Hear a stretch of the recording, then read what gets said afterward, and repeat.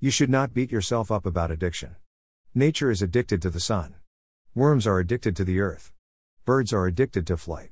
It's all just a part of nature's magnificent plan. Human beings are part of nature's plan too.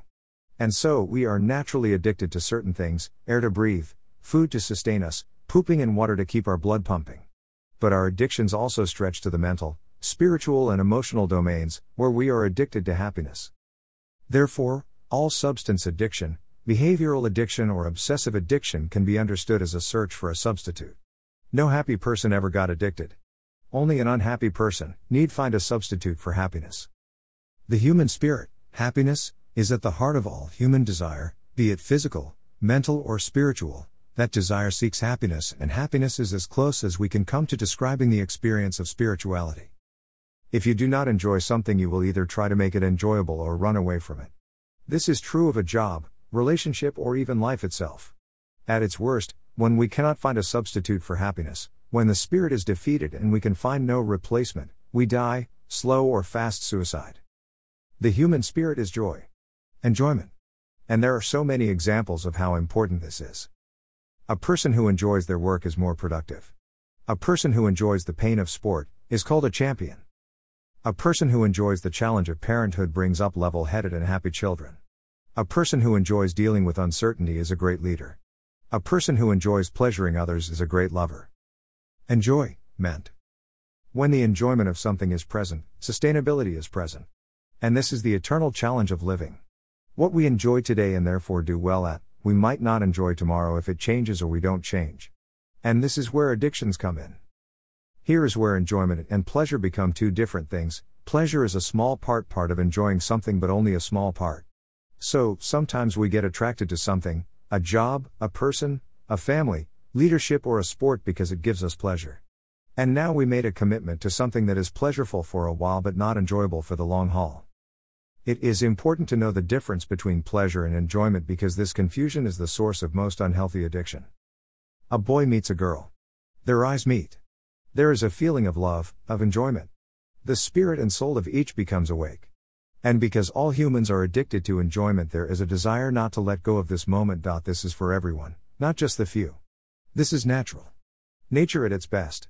But if either of these two individuals were not happy before they met, they have not only found a connection but they have also found a solution, a substitute for their missing enjoyment. The spirit is hungry, the appetites are not fed, and the relationship becomes the primary source of fulfillment. If a relationship becomes a solution to unhappiness, to unfulfilled spirit, a path to overcoming the lack of enjoyment, then the load on the relationship is more than normal. It is like loading a camel with too many bags of wheat. Not only is the relationship connection a substitute for the enjoyment missing in the other 6 areas of life, it becomes an addiction, a substitute for happiness, the cause of all pleasure, rather than an expression of it. Typically all addictions start here because as that first relationship fails, trust in relationship as a primary source of happiness understandably diminishes and other substitutes are sought. Alcohol, gambling, drugs, violence, and more become the substitute package for happiness. They all provide quick pleasure, which has now become the addiction. Pleasure is a small part of happiness. A small part of love. A very small part of enjoying something. But it is a part. When addiction sets in, pleasure in itself has become the primary source of enjoyment and happiness, and so, people do to themselves things that look terrible to the outside observer, but really, to that addict, it's a source of what we can't live without, joy. Greater than breaking an addiction. Greater than Walker the Talker. Addiction is simply an attachment to an alternative source. The solution, to dig yourself out of a hole, is to find a new alternative source that doesn't have the unwanted side effects of the addiction you've got. Happiness is the real source and the best thing to be addicted to and causing you happiness, doesn't breathe, burn or break. So we get left with one single antidote to addiction to transfer our dependency onto, and that is happiness in the form of small things, actions. An action, such as walking, doesn't breathe, burn or break. Unlike money, people and crystal vases, happiness that comes from small things, is the original essence of the human condition. The human spirit. Addicted to watching the sunrise is a source of joy. Addicted to chopping vegetables with a smile, addicted to a clean shirt for work. Actions are better to break the hold of substitutes for happiness because actions can travel with you. They are small, don't need a third person, and can make a big difference.